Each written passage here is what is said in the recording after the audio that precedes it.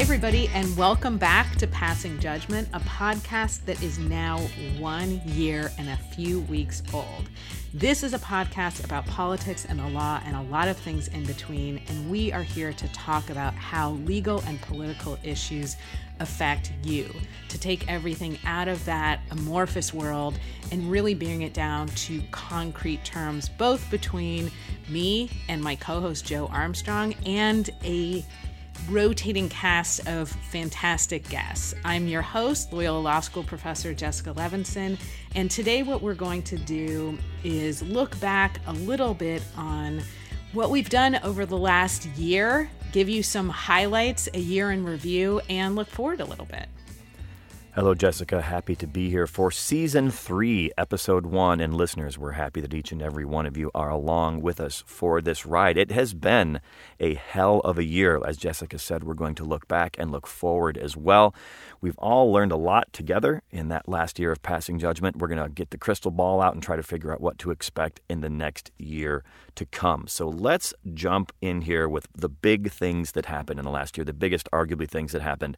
The pandemic, of course, a global scale there, and the United States presidential election. So, Jessica, in some ways, I remain amazed that that election went off as smoothly as it did, given that it took place during a pandemic. When we started out this whole thing several years ago, 29 Democratic hopefuls declared their candidacy at the beginning of those primaries, and that was the largest number since 1972.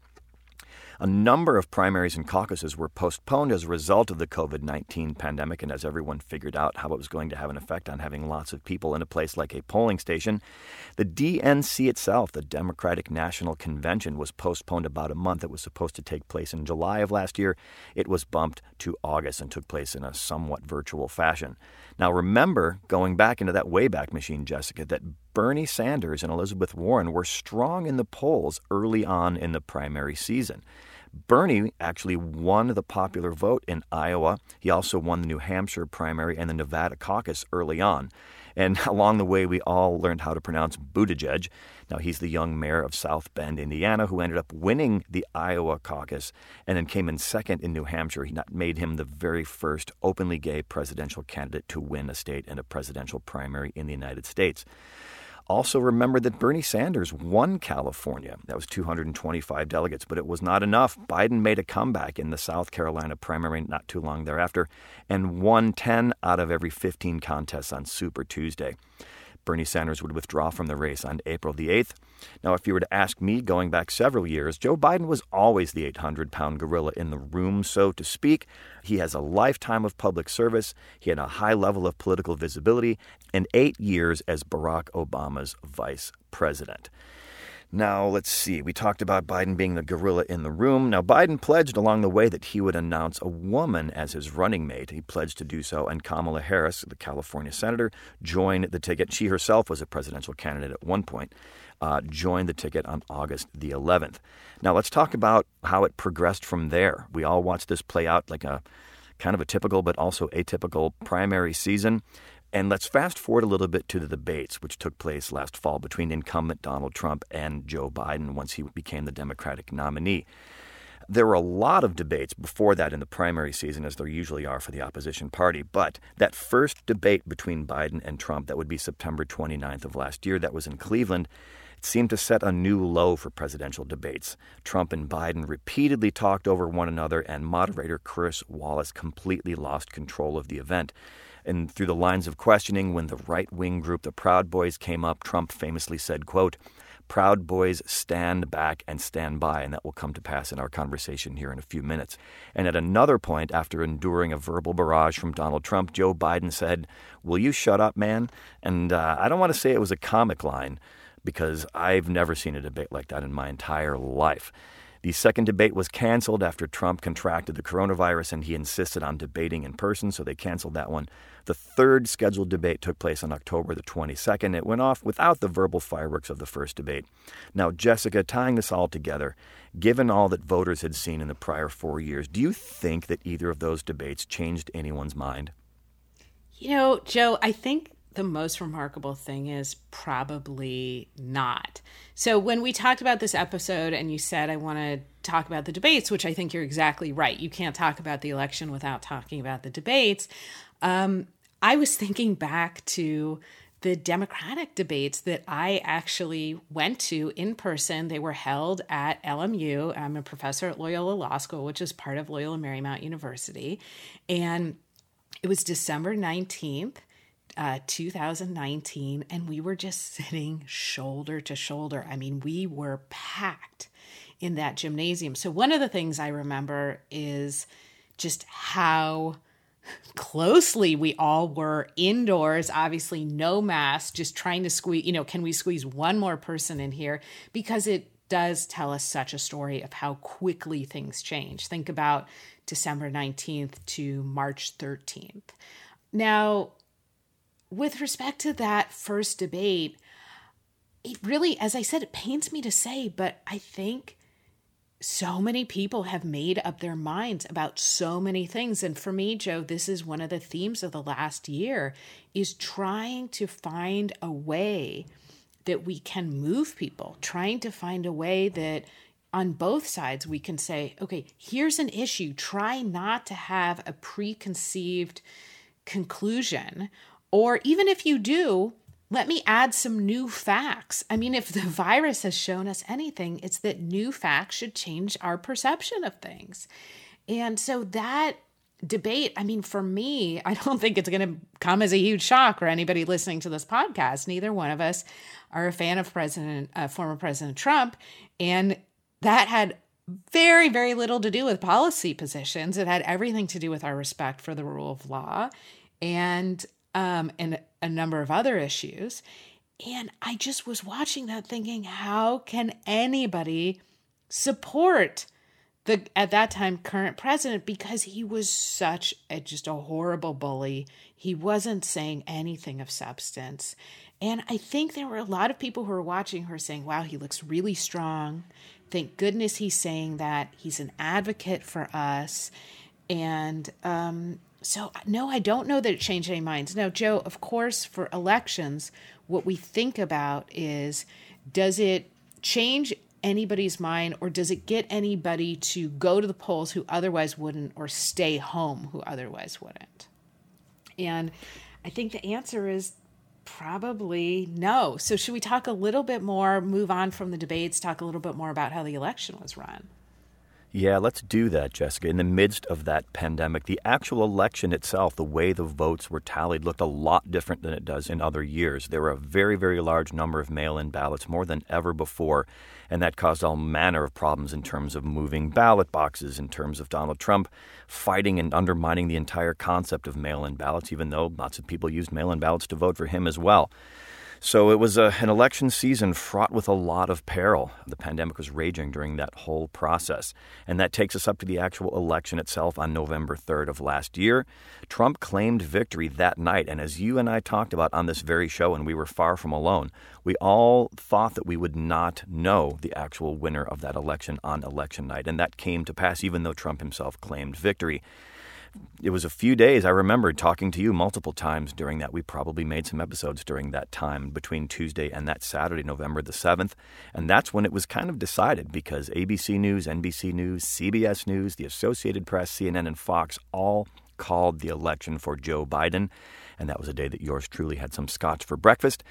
On that morning, I remember waking up to the sound of just yelling kind of in the neighborhood. And I immediately jumped on my phone and learned what had come to pass and went outside and let out a little bit of a war whoop myself. Again, and as funny as it sounds, you say this a lot on the show, that's kind of a nonpartisan statement. Regardless of how I feel about the man and his policies, it was just a very, very volatile time in American politics. And I was glad that it was going to be over. But it was far from over in terms of what happened between then and January 20th of this year. As we all know, Trump did not concede until 2 months later. That was on January 7th, the day after the insurrection at the Capitol. We'll talk about that in a minute. And even when he did concede, he did it in a pre-taped video. He didn't speak live to the American people. As far as the numbers, Joe Biden ended up winning 306 to 232 in the Electoral College. Biden won the popular vote, 81,286,924 votes to Trump's 74,216,154 votes. But as I said, Jessica, things went anything but smoothly from there. How much of that kind of thing was predicted, and did things turn out as we expected to, or we thought they might when we were talking about this on our episodes that year? Remarkably, I think a lot of things did actually come to pass, and we did a couple of election nightmares episodes. I felt like in the fall, I was on a virtual speaking tour called Election Nightmares. I had this PowerPoint that I made, and I just kept adding to it. I had a Post-it note next to my laptop for a really long period of time, and it basically had 5 bullet points. It said, prematurely declare victory, which was a problem because when we knew that based on those mail-in ballots, that it could look like on election night that Republicans did better than they actually did because the Democratic votes, the mail-in ballots, we thought that Democrats would vote more mail-in and Republicans would vote more in person, in part because of all of the lies that former President Trump was propagating about the mail-in ballot process, even though he voted by mail.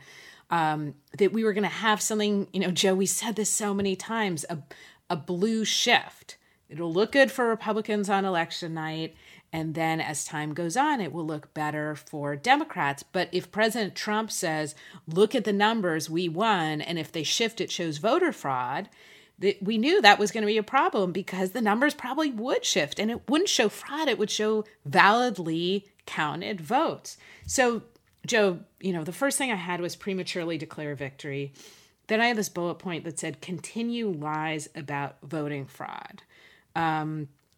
Third bullet point, in keeping with that, file frivolous lawsuits, which we'll come back to in a minute. 4, refuse to go. I mean, we really had a question, which I still can't believe we were having this conversation, about whether or not the military was going to have to forcibly remove the former president of the United States from the Oval Office. And then, of course, the last one, I just wrote violence, ?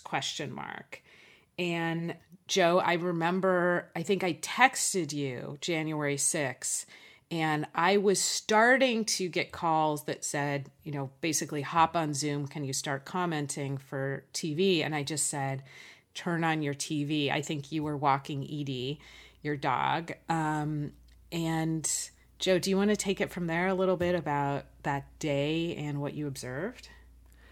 Yeah, the first thing I'll say, Jessica, you and I spent a lot of time talking about things that should normally be just matters of course, perfunctory things that took place between the actual election and Inauguration Day, when there's the Safe Harbor Day. There's other days when certain mechanical processes of our government move forward.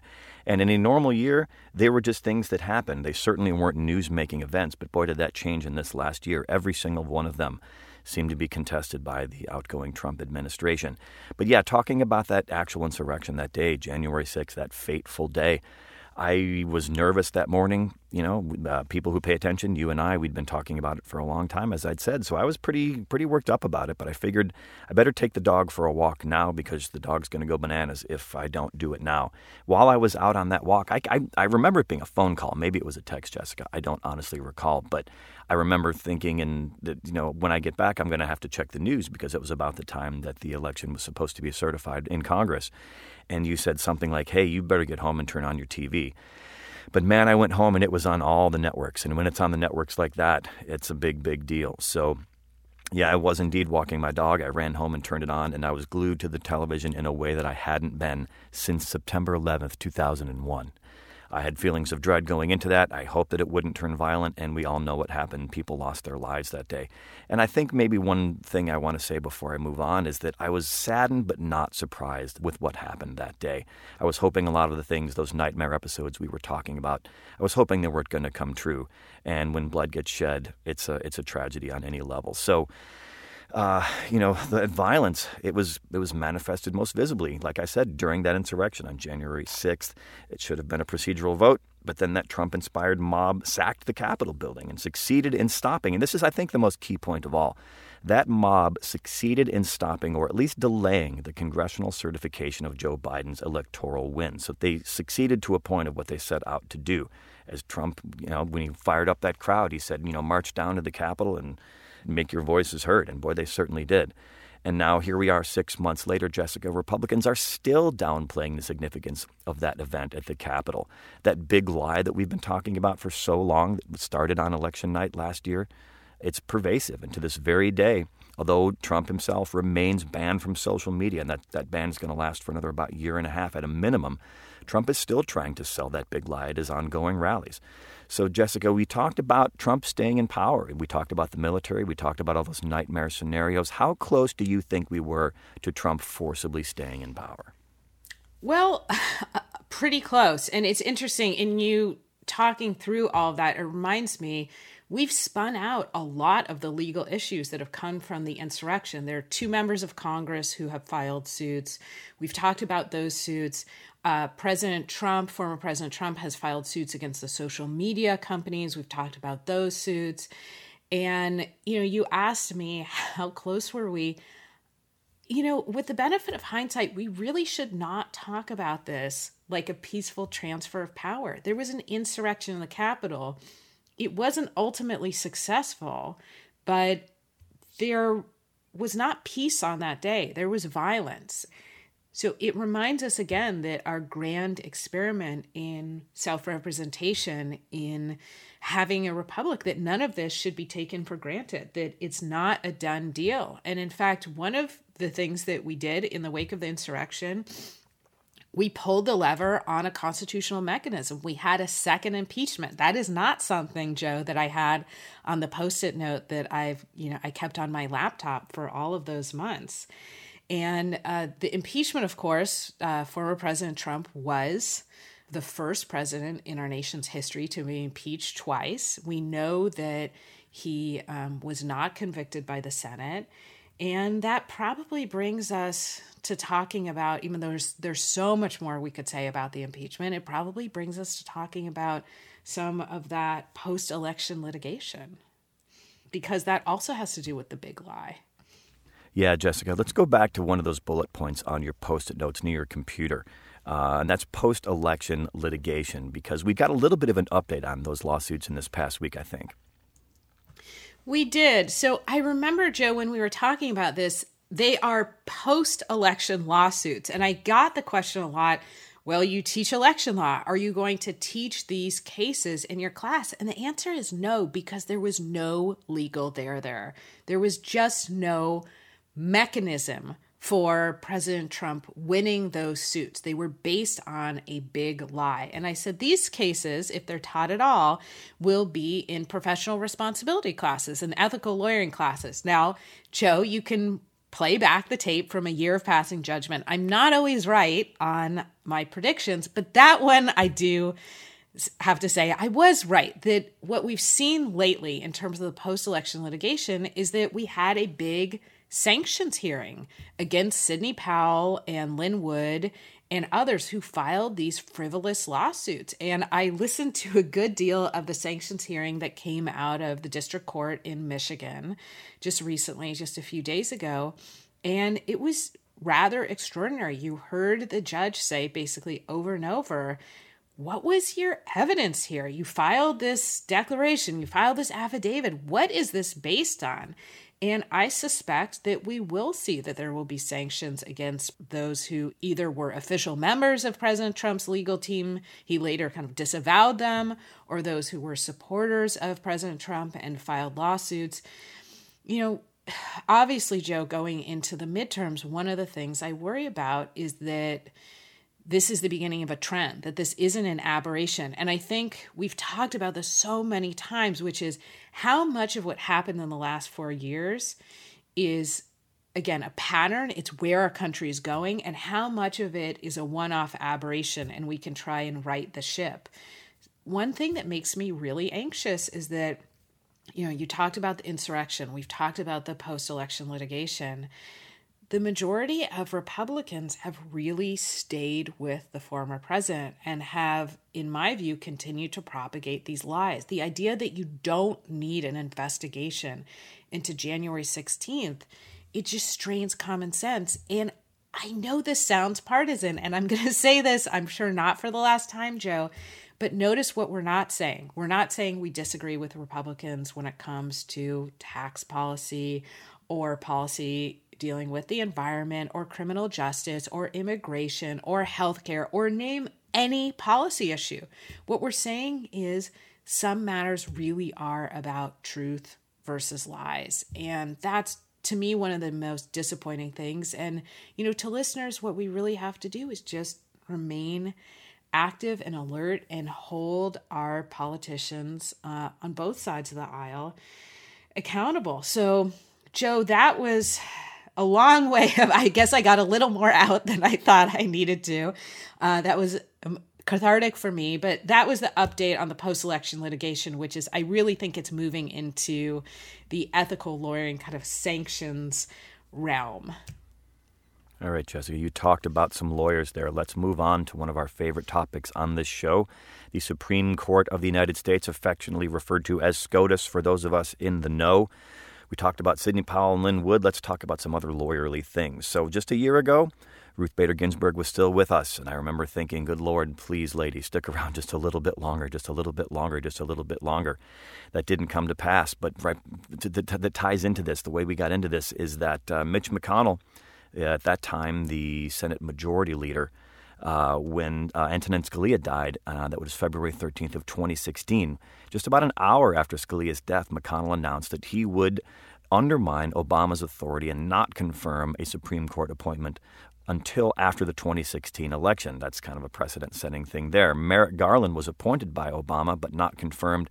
Today, fast forward to the Joe Biden administration, he is Biden's Attorney General. Now back to Ginsburg. She died on September the 18th, Jessica. I remember hearing the news. You were the first person that I messaged right away and said, oh my gosh, what are we going to do? But one of the things that we knew we were going to do was record an episode, which we did. So you can go back and you can hear it in our voices how sad we were about that. Now, Trump appointed Amy Coney Barrett to fill her seat, and Congress approved her appointment on the 26th of October. So that was a matter of weeks, not months, kind of flying in the face of McConnell's little tactics he did back there when Scalia died. So instead of a matter of months, it was a matter of weeks, and that took place during an election, not before an election. So when all was said and done, when the dust had settled, Gorsuch got Scalia's seat, Brett Kavanaugh got Kennedy's seat, and Amy Coney Barrett got Ruth Bader Ginsburg's seat. And all those shifts, Jessica, shifted the power on the court dramatically. So given that power realignment, and now that we're a few weeks past the end of that most recent Supreme Court term, now that we can look back at it in the rearview mirror, what is your sense of how things went as far as the decisions in this term in the Supreme Court? Yeah, I mean, as you know, I love talking about the Supreme Court because it's so consequential. And I hope that it is one of those areas where passing judgment is value added, where we can take these sometimes really complicated cases and say, okay, what does it mean to you in your daily life? Why should we care about this case? So having said that, I'm going to wax hopefully semi-poetic about a couple of things when it comes to the Supreme Court this term. One, I really do think that this is a conservative 6-3 court. I mean, let's remember who's in the middle of the court. It's Justice Brett Kavanaugh. Chief Justice John Roberts, who, people have heard me say this, is nobody's moderate, is now to the left of the center of this court. That's an extraordinary statement. Now, look, when it comes to the Supreme Court, the late Justice Brennan used to say the most important thing on this court is to be able to count to 5, because without 5, you can't do anything, and with 5, you can do everything. Basically, you need 5 out of the 9 votes. So this is our first almost full term with a 6-3 majority. As you mentioned, Justice Barrett joined the court in the fall when voting had already started right before Election Day. Where are we on the court? Again, I think all indications are that it's Justice Brett Kavanaugh who is the center of the court. I believe he was in the majority 97% of the time. What this means is that conservatives on the court don't need the Chief Justice. They don't need John Roberts in order to get 5 members, in order to count to 5, to make really big consequential decisions. It used to be, I thought, that Chief Justice John Roberts would still kind of pull the court back a little bit. Obviously, he's a conservative jurist and he knows where he wants the court to end up. But I thought there were places and spaces where he would either join with liberals, or he would say, let's not take this case, or he would say, let's make a more narrow decision. And Joe, I think we'll go through some of the highlights of the term, but you still do see his fingerprints on the cases and how they were decided. And I think in part that's because the reporting is that Justice Kavanaugh really looks up to Chief Justice John Roberts. And I think, therefore, he's exerting his authority, at least in that way. Now, some statistics about this court term. 29 of the cases, of the 67 cases that were decided this term, were either 9-0 or 8-0 before Justice Barrett was on the bench. 16 cases were 6-3 or 5-3, and 8 cases were 5-4. So there are a lot of issues where, the court maybe is interpreting the bankruptcy code. And it's not this big, it wouldn't kind of make the Passing Judgment podcast that we would talk about it. And it's not that big division. But if you look at some of the bigger cases that I think we'll go through, if you're a conservative, if you are if you view issues in a legally conservative way, this is going to be your court for quite a while. Always interesting, Jessica. Thank you for your insight into that. And for those statistics, it's interesting to me to see how they voted and who voted for what and what those numbers were. So now that we've talked about those personalities and the balance of power on the court, let's talk about the greatest hits from this last term. What are the bullet points here, Jessica, the key cases and how they went? All right, let's do, I promise everybody, we're not going to go through every case that we talked about. Let's just do the highlights. I think everybody's favorite case, the blanking cheerleader, the swearing cheerleader. This was a big First Amendment case.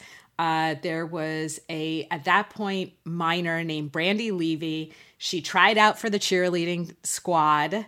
She didn't make the varsity team. She, during her off-campus time, not during school hours, posted a snap. And she basically said, F cheer, F school, F everything. She was punished for that, suspended from the squad for a year.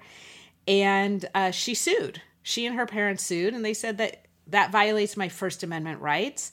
The court, in a decision by Justice Breyer, said, actually, you're right. So that 3, 2, 1. So what the court concluded is that public school administrators can punish students for their speech, but they need a really, really good reason for doing that. And I'll refer listeners back to the episode where we spent more time on this case. But what Justice Breyer concluded is, look, you didn't have a good enough reason here. The next case, a big First Amendment case dealing with a different part of the First Amendment, the freedom of religion and the free exercise clause.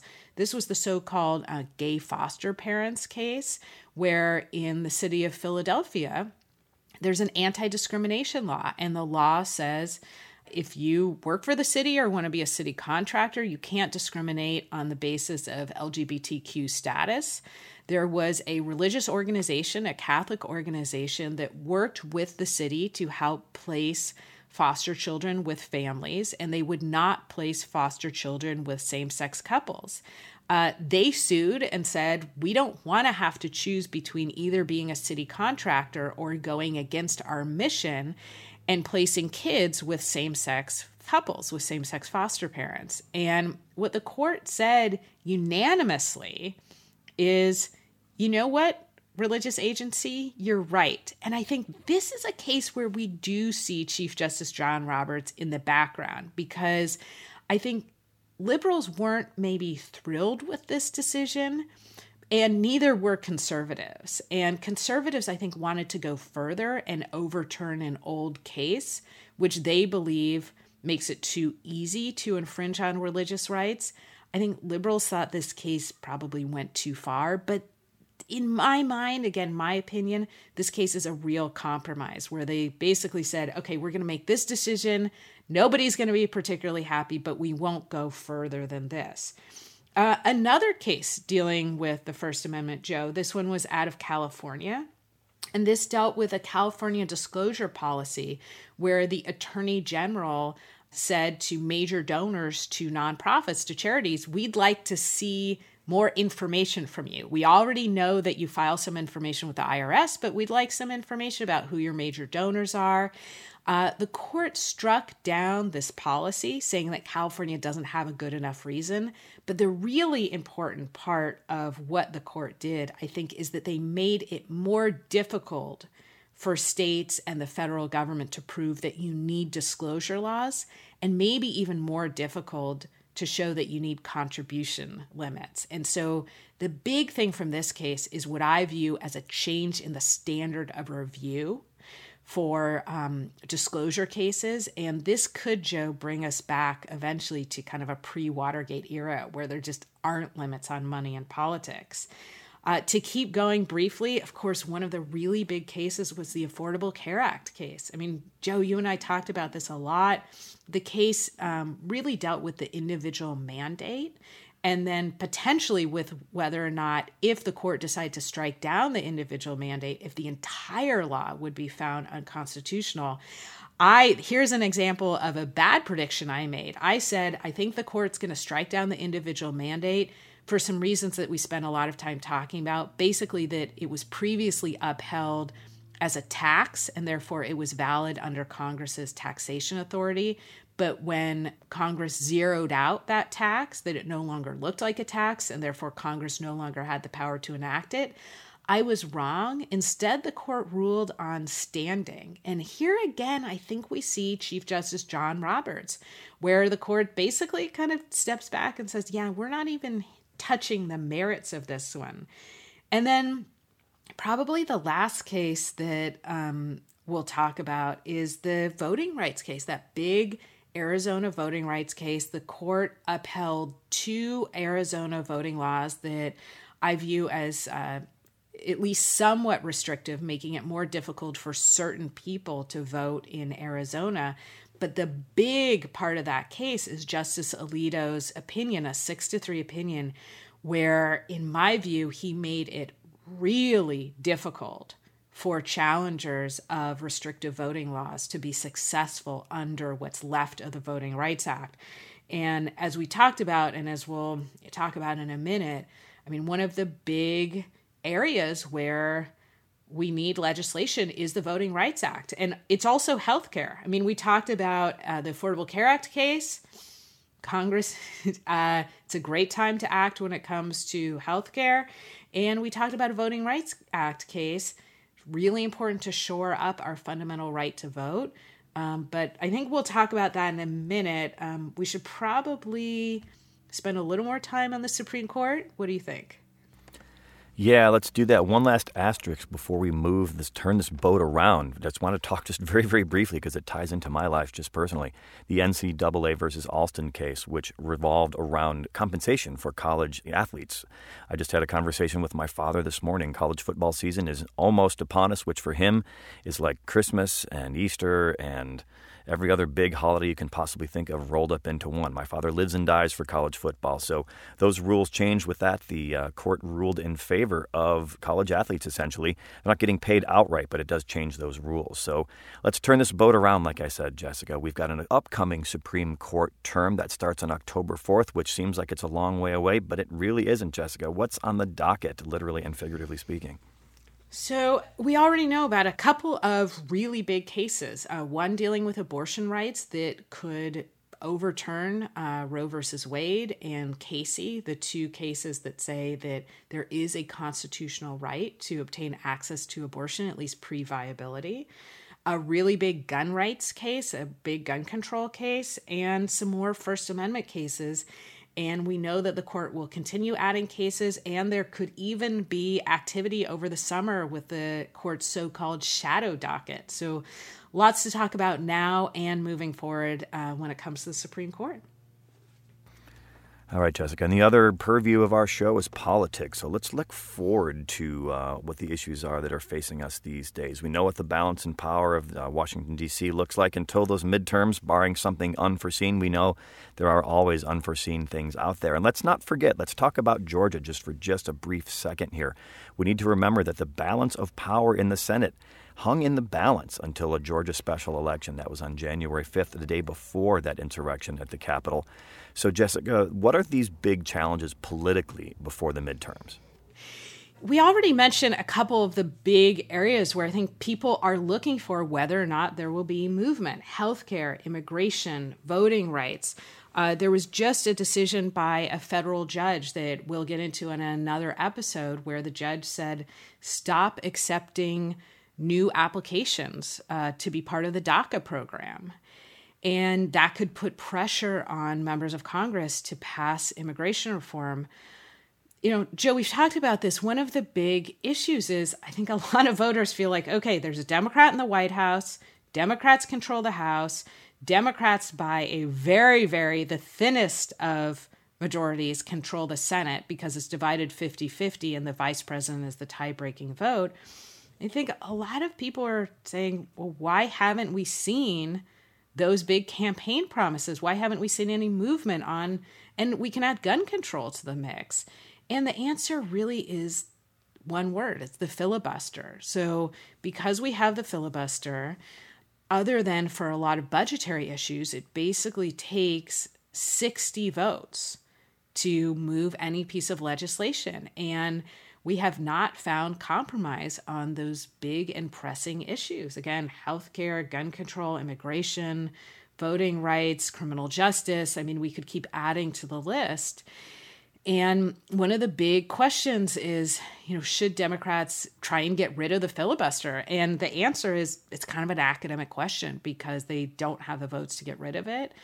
I used to say, well, if Democrats get rid of it, then, you know, what power will Democrats have when they are in the minority? And I think the answer is probably that doesn't matter, because if Democrats do get into the minority, then I think Republicans will get rid of the filibuster before lunch.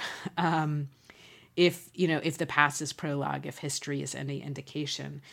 So, Joe, I mean, this is one of the big things to continue to look for. Will there be any movement on the filibuster? Because that is the threshold question that will answer whether or not there'll be any movement on those big topics that we keep talking about and will continue to talk about, because they really do deeply affect everybody's daily lives.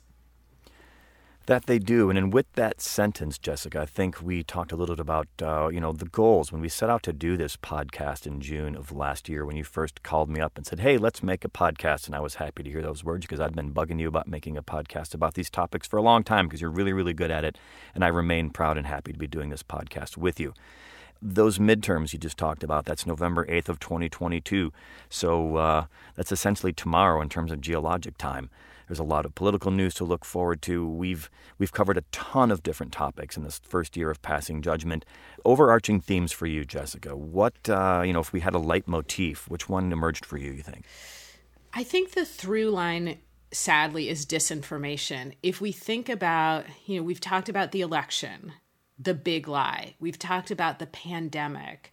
We're living through what I fear is another true surge now. I fear that we are really at the beginning of another surge because of this disinformation about the vaccine and therefore vaccine hesitancy. If you think about even the election, if you think about even some of the Supreme Court cases and what they're predicated on, for me, the biggest issue is disinformation and trying to get to a place where we're not screaming at each other, but we are saying, here are the facts. Let's all at least read from the same script. I mean, this sounds like so hokey and elderly and a little get off my lawn or I don't know what, but it really used to be, okay, we all concur that there is gravity. We all know that 2 + 2 is 4. Now let's argue about the policy and let the best person win. It feels to me increasingly like we're not even there. We don't, we're questioning the 2 + 2. We're questioning the gravity part of this. And so for me, it's a troubling note to end on, but I think it's part of the reason why we want to continue to have these conversations is that disinformation, the active lying to people, actively trying to confuse people is the through line of so many of the things that we have talked about this year. And for my part, Jessica, I concur with you on your devotion to combating disinformation. I do believe, as you do, that it should be the best ideas and not the most money or the most successful disinformation campaign that wins elections and sets policy.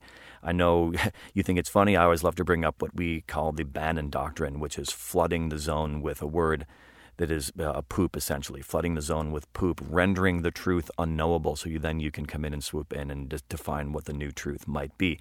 It's very Orwellian and it's very disturbing to me. So I'm proud to do these episodes with you, and I really do believe that it's really crucial that people pay attention to what's going on in our society. These issues matter, and it is my goal and our goal, I think, on this podcast to help people relate to these issues and understand why it affects them and why it might affect them. Most people don't have a law or political science degree, and it's easy to become disenfranchised, especially in a society where some political parties work to disenfranchise voters, to make sure people go out or stay home. They don't go out and vote.